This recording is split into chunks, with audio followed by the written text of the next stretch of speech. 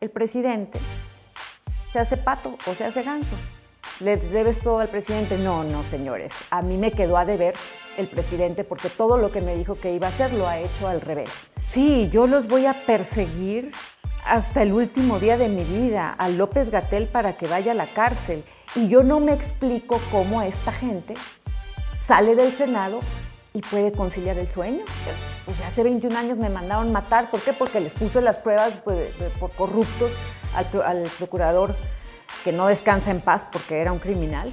Y ya no pude más cuando el presidente saludó a la mamá del Chapo. ¿Por qué se ofende la 4T? Porque les están levantando la alfombra y se está viendo el cochinero. Es imperativo rescatar al país. Tenemos que hablar en voz alta, tenemos que hablar en las redes de los parásitos de la 4T. Yo les digo parásitos porque esos son. Y yo no he visto a alguien en la presidencia de la República que haya ofendido más a la gente pobre que el presidente López Obrador.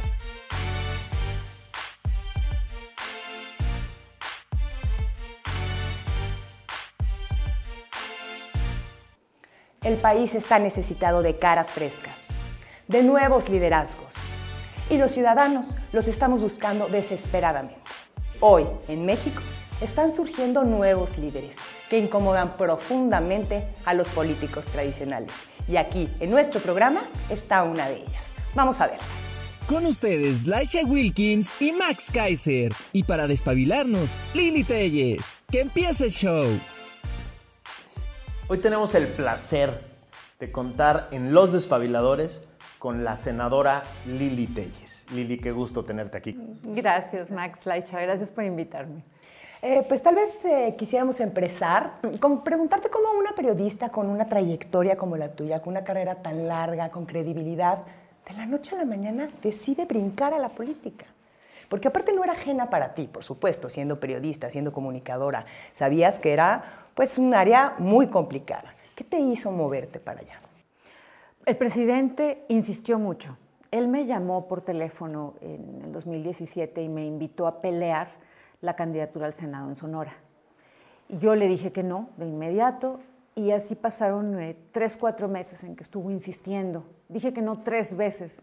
En la cuarta fue cuando pues ya le creí que iba a hacer las cosas bien, y harta por la corrupción e invitada como candidata externa, como una ciudadana, como una prueba de que era un movimiento plural, pues le creí. Bueno, me va a alcanzar la vida para arrepentirme. Pero fue básicamente eso. Si eres un periodista que ha estado toda la vida señalando corrupción, que bueno, voy a ver cómo funciona la democracia y voy a hacer todo lo que pueda por ayudar a mejorar las cosas. Cuando dices le creí, el elemento básico es que iba a pelear por la corrupción. ¿Ese fue, digamos, el gran motivador a entrarle al proyecto del presidente? Fue contra la corrupción, pero bueno, yo le pregunté sobre muchos temas. En primer lugar, yo les dije, yo no soy de izquierda. Entonces, lo que me planteaban es que era un movimiento plural en el que cabíamos todos. Es que es muy fácil hablar a toro pasado, pero en aquel momento, pues obviamente en el país hartos por la corrupción de los sexenios pasados, que claro, ahora estamos peor, y ellos, AMLO y su gente, lo que planteaban era esto, un movimiento muy incluyente, en donde pues, tuviéramos varias formas de pensar, y creo que ya era una especie como de prueba de que sí cabíamos personas diferentes. Y tenían una campaña también, una campaña dentro de la campaña para presentar a López Obrador como un hombre que ya había madurado, que ya se había llegado a un justo medio, a una persona más equilibrada que lo que habíamos visto muchos años antes. Y bueno, pues yo les creí que iban a hacer las cosas bien. ¿Cómo fue esa llamada con él? ¿Fue así? ¿Un hombre sensato, un hombre que parecía que había madurado políticamente? ¿Así fue la llamada? Sí, hasta alegre, cosa que ya prácticamente no lo vemos alegre, hasta bromista. Cuando me habló a mi celular, pues yo pensé que era una broma, no pensé que era él, pero cuando siguió hablando dije, no, indudablemente es él, porque tiene una forma de hablar muy particular. Y no, pues yo le dije, no, la política no es para mí. Y mientras más me negaba, más insistía.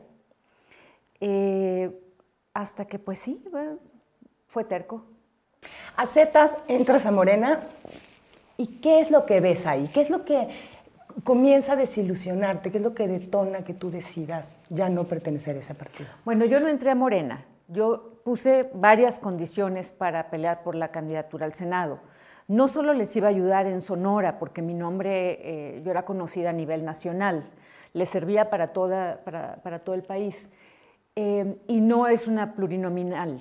Eso es muy importante recalcarlo, porque me dicen, es que le debes todo al presidente. No, no, señores, a mí me quedó a deber el presidente, porque todo lo que me dijo que iba a hacer lo ha hecho al revés.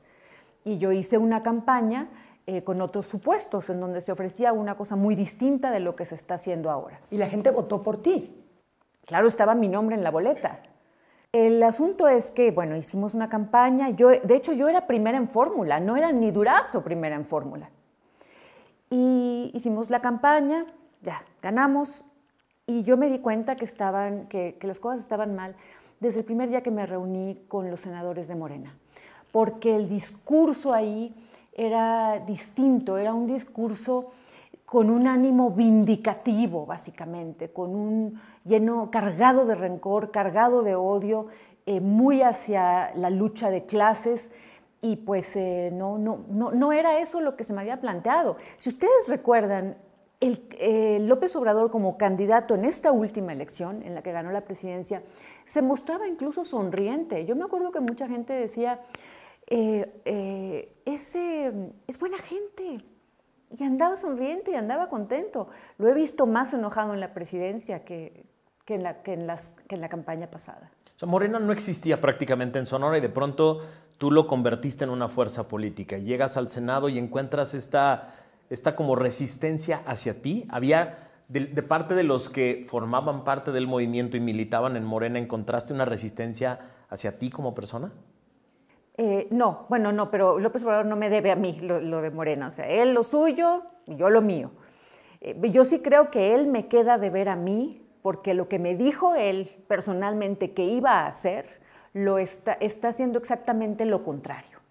Por ejemplo, con el sistema de salud, por poner el asunto más grave, y lo de seguridad. No, en la bancada de Morena me trataron muy bien. Les beneficiabas, pues ¿por qué no? Porque soy una persona muy mediática, porque se me facilita dar a conocer los mensajes, entonces pues a ellos les convenía tenerme ahí. Pero yo empecé a ver que las cosas las estaban haciendo mal y me quería salir, pero me insistieron en que aguantara un poco más, y después pensé yo, bueno, voy a terminar de conocer al monstruo, voy a verle la cara al monstruo, los colmillos, exactamente cómo es, y ya no pude más cuando el presidente saludó a la mamá del Chapo. Eso fue lo que dijiste, basta. Eso, y cuando escuché hablar a López-Gatell. En cuanto escuché hablar a López-Gatell me quedó claro que es un ideólogo y no un científico, y me pareció sumamente grave. Ambas cuestiones, lo de López-Gatell y lo de la mamá del Chapo, pues tienen que ver con la pérdida de vidas humanas.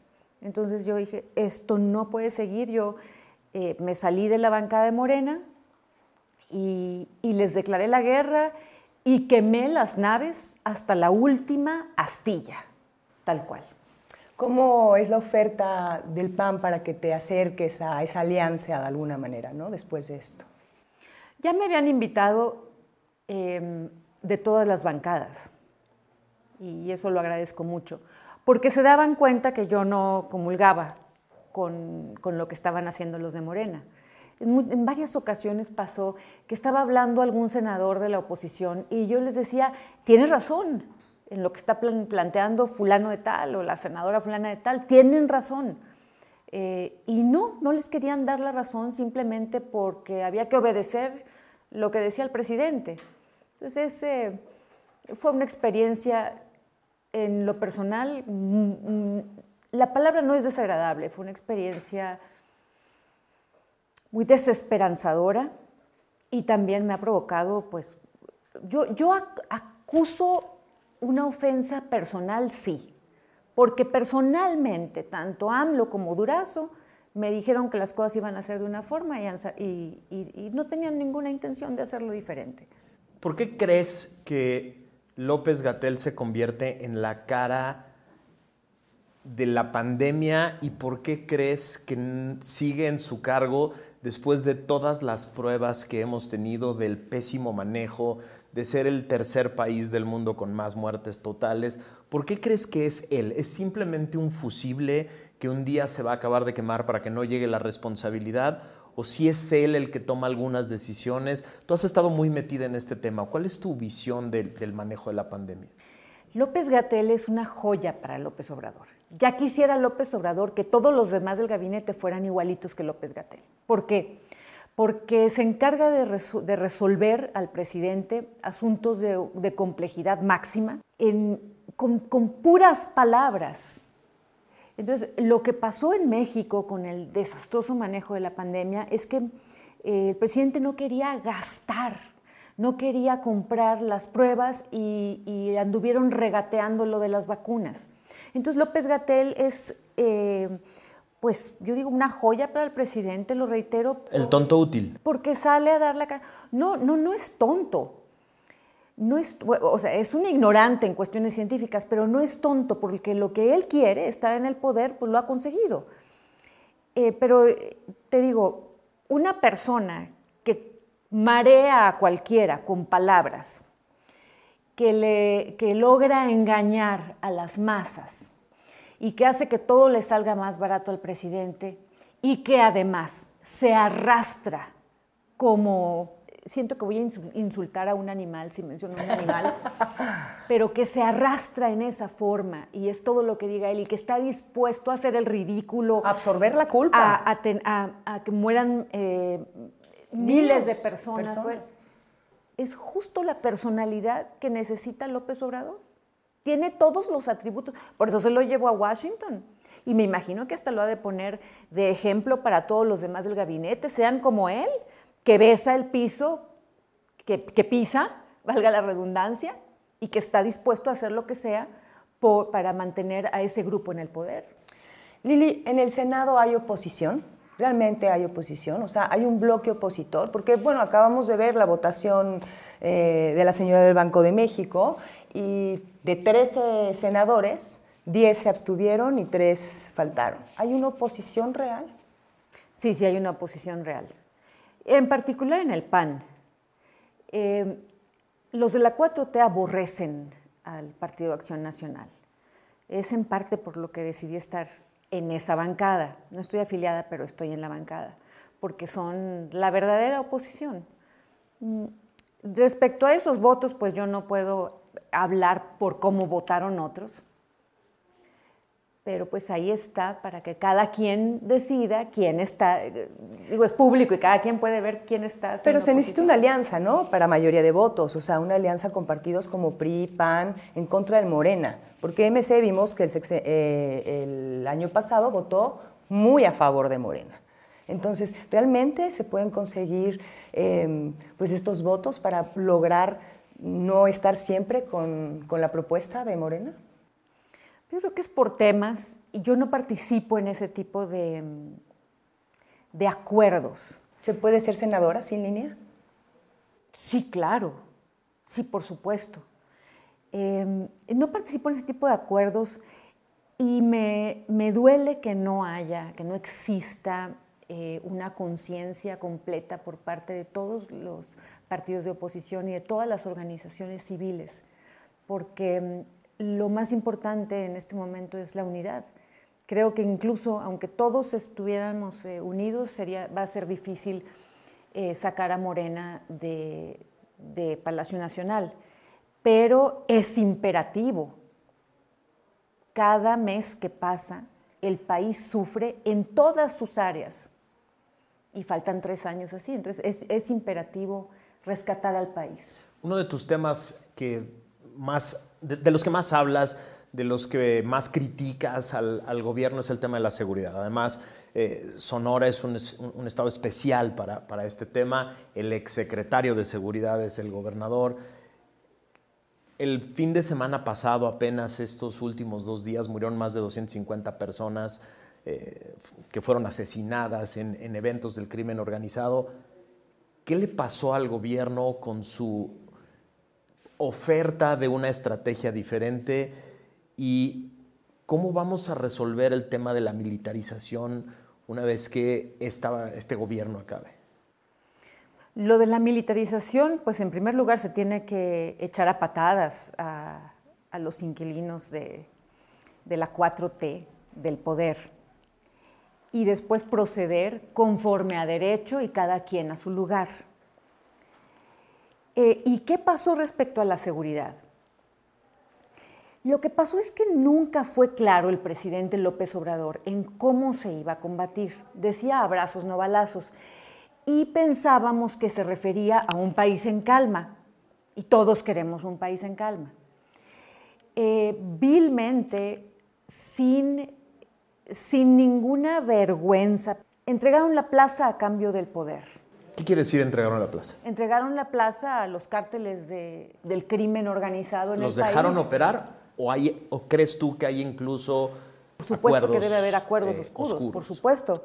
El ex embajador Christopher Landau y un militar de muy alto rango estadounidense comentaron en una reunión que del 35 al 40% del territorio mexicano está en manos del crimen organizado. ¿Y qué hace México ante una declaración como esas? Se ofende. De hecho, se lo acabo de preguntar al subsecretario de Relaciones Exteriores y se lo dije también a la secretaria de Seguridad Pública en el Senado. Le dije, ¿qué hicieron ustedes cuando se enteraron de esto? Lo lógico es, a ver, dennos más información para pasarla aquí a las áreas de seguridad de México y hacer algo. No, se ofendieron. ¿Por qué se ofende la 4T? Porque les están levantando la alfombra y se está viendo el cochinero.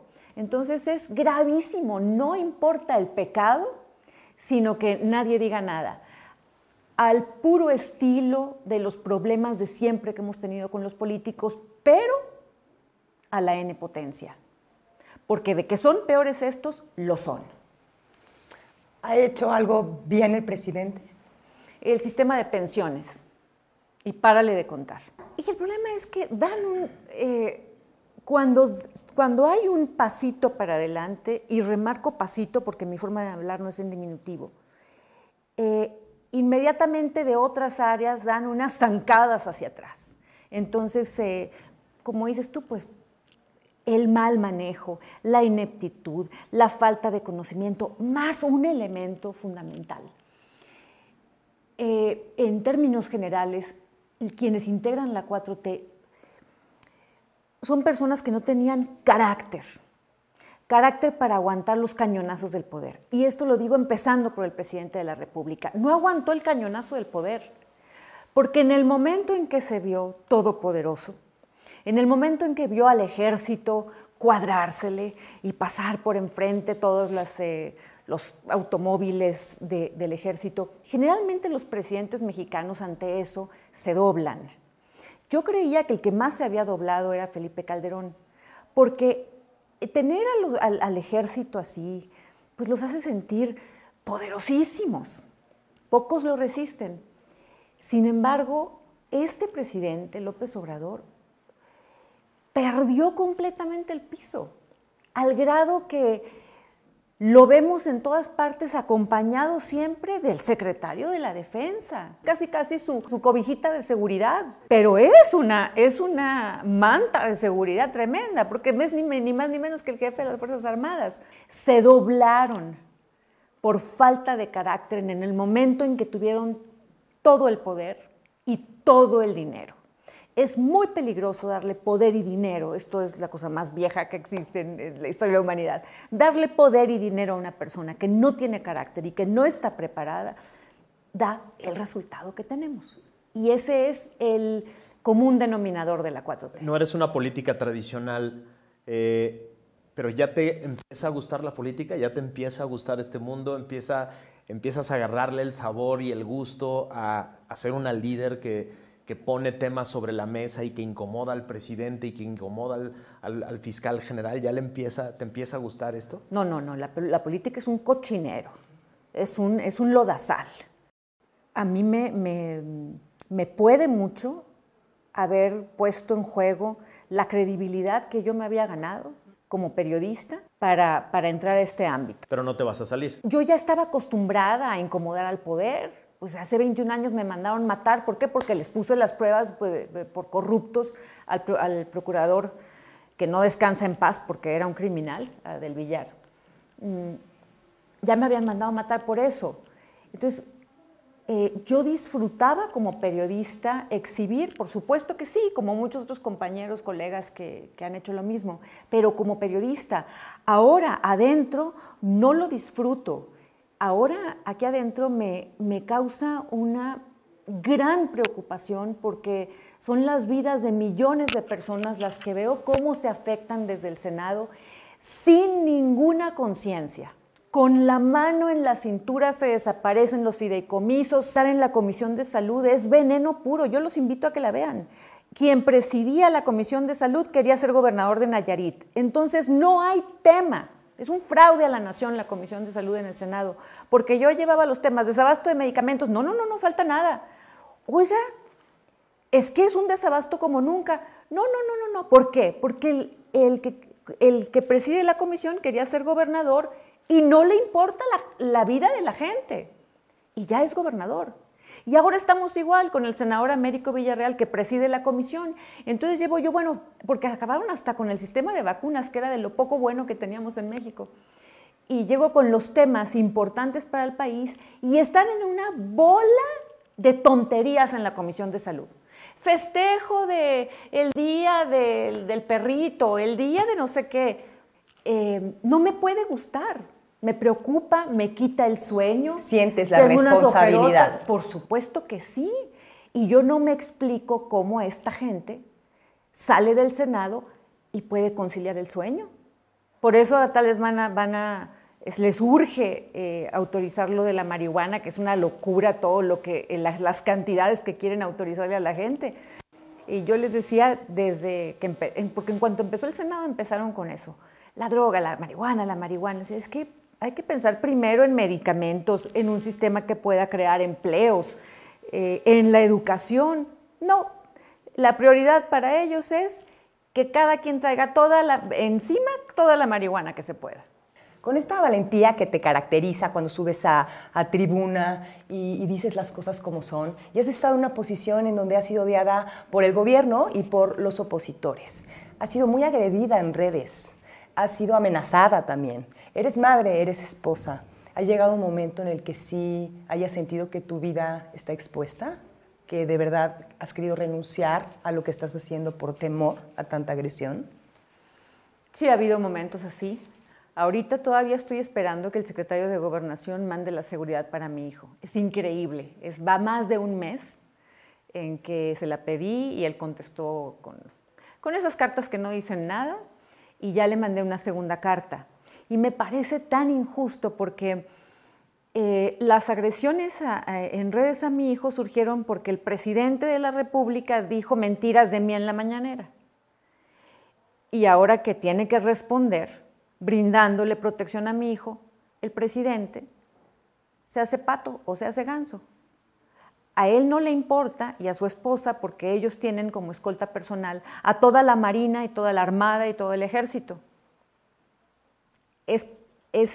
Habla muy mal de ellos como personas que no me hayan mandado todavía, creo que ya van a ser 2 meses, la seguridad para mi hijo por un problema que provocaron las mentiras del presidente de México en la mañanera.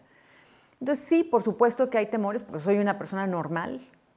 No estoy enajenada con la política y yo tendré que tomar decisiones.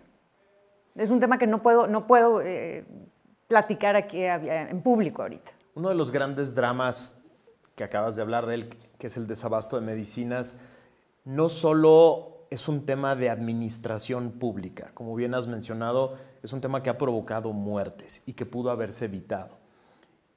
Una democracia no se puede construir sin justicia.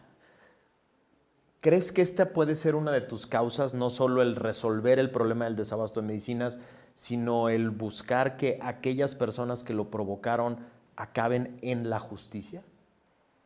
Sí, yo los voy a perseguir hasta el último día de mi vida, a López-Gatell para que vaya a la cárcel, por supuesto, y a otros que han desbaratado el sistema de salud. Han muerto, de hecho es comprobable, han muerto por todas las enfermedades muchas personas, porque el sistema de salud está destruido y por el desabasto de medicinas. Y vacunas. Porque no nada más de COVID, sino todas las vacunas como sarampión, como, ¿no? Muchas vacunas que exponen a los niños, tétanos, rabias, lo que sea, ¿no? Entonces, una de tus causas va a ser esa, la justicia. Arreglar el sistema de medicinas, de abasto de medicinas, pero también hacer justicia contra las personas que lo provocaron. Ahorita, desde la posición que tengo, lo único que puedo hacer es estarle diciendo, es exhibir y decirle a la gente lo que está pasando.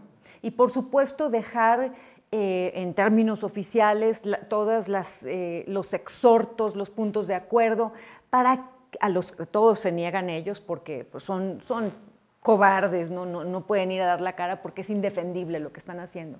Y que quede un registro histórico, porque 3 años se van a ir muy rápido, yo termino en 3 años, se va a ir muy rápido, las cosas se van a poner peor, porque además dentro del gobierno están todos peleados, están pensando ya en el próximo gobierno, en fin, tenemos que prepararnos para años muy problemáticos. Vemos cómo sube la inflación, cómo hay desempleo, cómo sube la inseguridad, los índices de inseguridad, la carestía está por todas partes. Hace poco circuló el meme de los tomates que estaban más caros y que decía, usted votó por AMLO, no llore o algo así.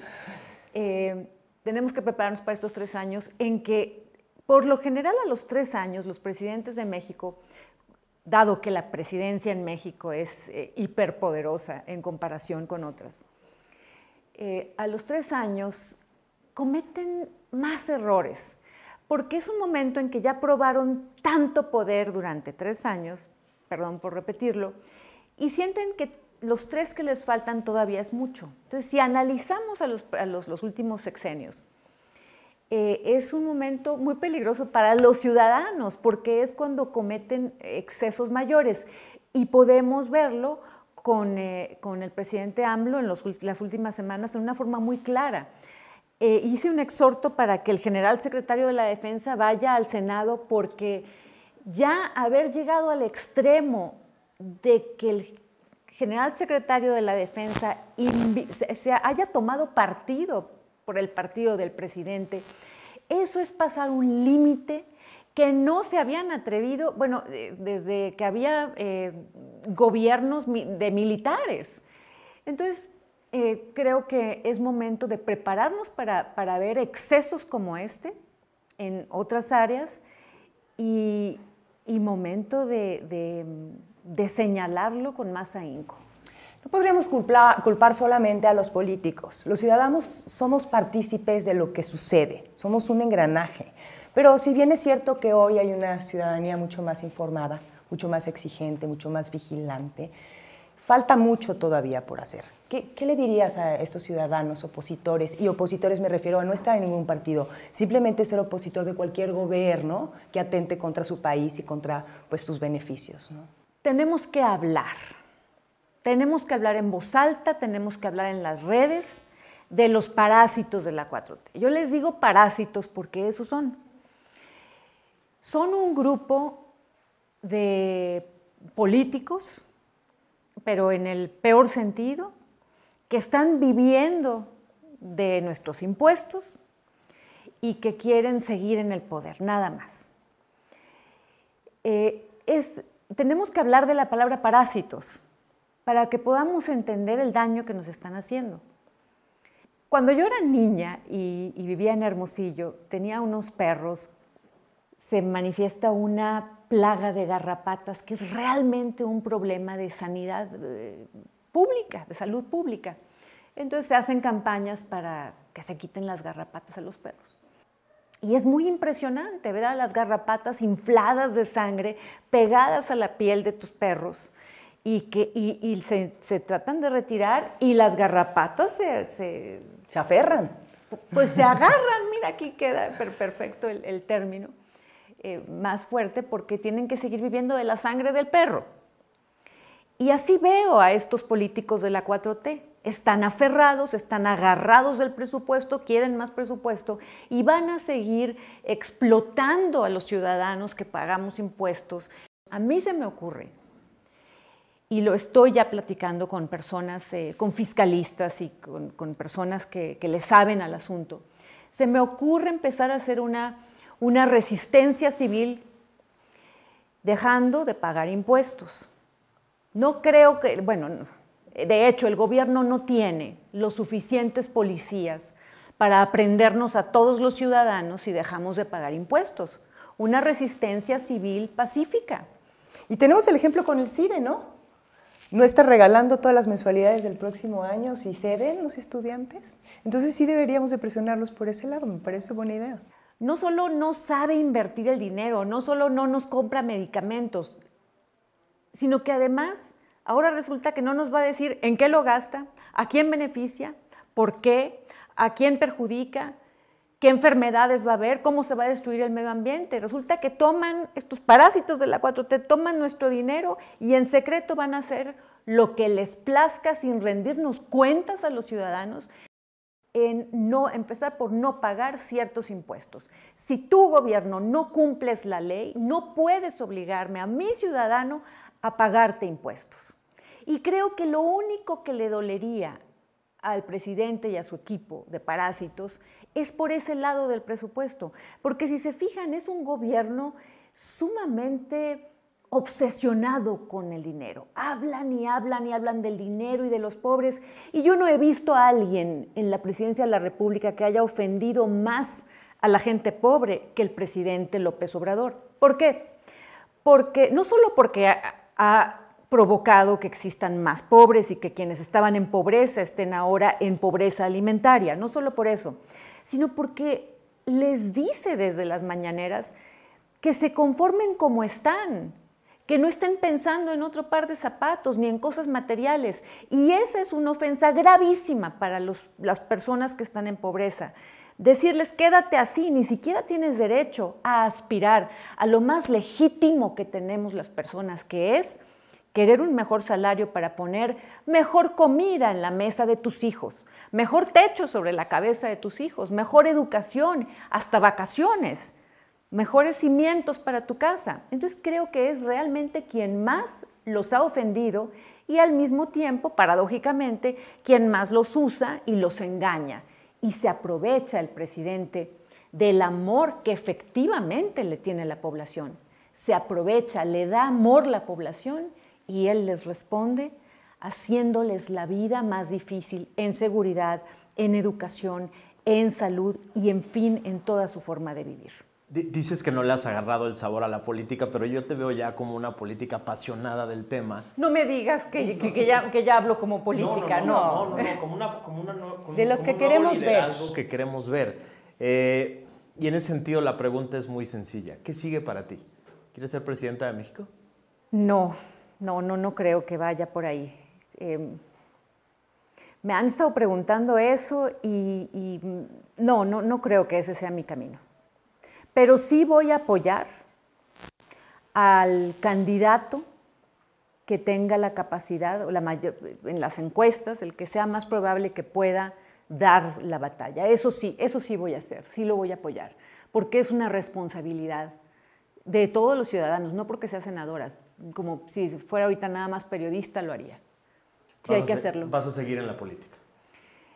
Hasta que termine la senaduría. Para después tengo otros planes, pero bueno, tampoco puedo decir de esta agua no beberé, no quiero adelantar vísperas, lo que he vivido en estos 3 años pues nunca me lo hubiera imaginado. Creo que para la presidencia de la República debería haber un equipo como de los Avengers, un equipo en que cada uno fuera el mejor preparado en su área, porque pensar que un solo hombre puede manejar el país indica que hay una profunda ignorancia sobre lo que es el país. Y el gobierno. Sí, y es esta orfandad gubernamental de el gobierno me tiene que resolver todo y los ciudadanos tenemos que entender que también está en nosotros. Entonces tenemos el estilo del presidente en que yo nunca había visto eso desde que entró. Sus secretarios no pueden dar entrevistas prácticamente, nadie puede hablar, nadie puede decir nada, mucho menos tomar decisiones. Entonces todas las áreas están paralizadas porque él tiene que manejarlo todo. Eso habla de una profunda ignorancia sobre la complejidad y la grandeza del país. Tenemos una dinámica al final siempre de este programa que te vamos a poner en esa pantalla de allá, una persona o un grupo o una institución, y tú aquí a la gente le vas a decir en una frase cómo despabilarías a eso que estás viendo en esa pantalla. Entonces la primera es muy sencilla. ¿Cómo despabilarías? Me dan miedo estos juegos. Lo que salga, lo que te salga del corazón en una frase. ¿Cómo despabilarías al PAN? Con más jóvenes, con la participación de más jóvenes. Padrísimo. ¿Cómo despabilarías a Claudia Sheinbaum? Ah, no, ella no tiene remedio. No, las fotos en las que estuvo en el país, ¿las puedo describir? ¿Hay tiempo? Sí. Vemos a una mujer que languidece al lado de la ventana, que está viendo al más allá, a ver si le hace una seña el hombre todopoderoso que la va a rescatar, vestida en un blanco en que ella misma no se siente bien, en una pasividad que me llamó la atención. La paradoja, ella maneja un lenguaje, una narrativa en la que habla del poder de las mujeres y se presenta exactamente como una mujer que es pasiva, aburrida, incómoda, en una silla que le queda, no sabe ni sentarse en una silla. Creo que es exactamente el tipo de mujer pasiva, bien portadita, que no dice nada, que nada más le hace caso a lo que no se requiere en México. Entonces creo que no hay forma de despabilar de ninguna manera, porque no pudo ella ni siquiera ver las fotos y decir, no, pues ¿cómo voy a presentar esta imagen que parecía agua, inolora, incolora, insabora, cero? ¿Cómo despabilarías a este señor? Invitándolo a comparecer al Senado. Que ya acepte, ¿no? En una comparecencia yo puedo despabilar casi a quien quiera. Eso es todo. ¿Cómo despabilarías al gobierno de México? Ya lo despabilaste muchísimo en todo el programa. Danos una última frase pegadora para despabilar al gobierno. Pues se necesita una persona con carácter en el gobierno de la Ciudad de México. No una persona como quien gobierna. ¿Cómo despabilarías a Hugo López-Gatell? En juicio, en la cárcel. Creo que hasta que esté en la cárcel va a... Pues yo creo que ni siquiera se va a arrepentir, pero hasta que le quiten los privilegios, ya bien acomodado tras las rejas, con una sentencia que sea, no sé, de unos 30 años, sin visita conyugal, sin comidas especiales, sin celular, o sea, en una cárcel de verdad, ahí empezaría tal vez a arrepentirse, no del daño que hizo y de las vidas que se perdieron, porque nunca habló de salvar vidas López-Gatell. Empezaría a arrepentirse de que su estrategia para seguir en el poder le falló. Pues Lili, muchas gracias por tu voz y muchas gracias por habernos acompañado en Los Despabiladores. Gracias.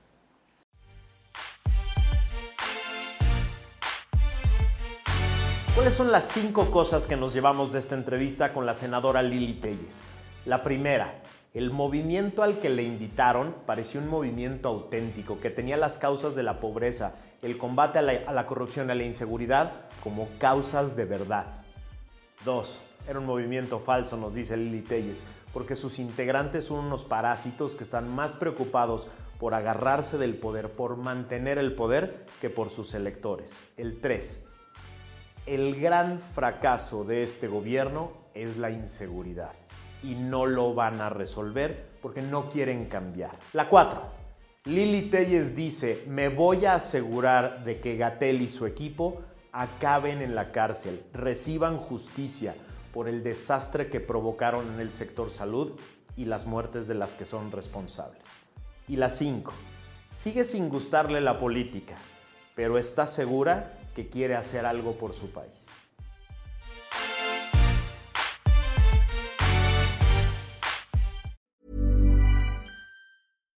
If you're looking for plump lips that last, you need to know about Juvederm lip fillers. With Juvederm Volbella XC and Juvederm Ultra XC, your lip look, whether it's subtle or bold, can last up to 1 full year with optimal treatment and no additional maintenance. Find a licensed specialist and see if it's right for you at Juvederm.com today. That's JUVEDERM.com.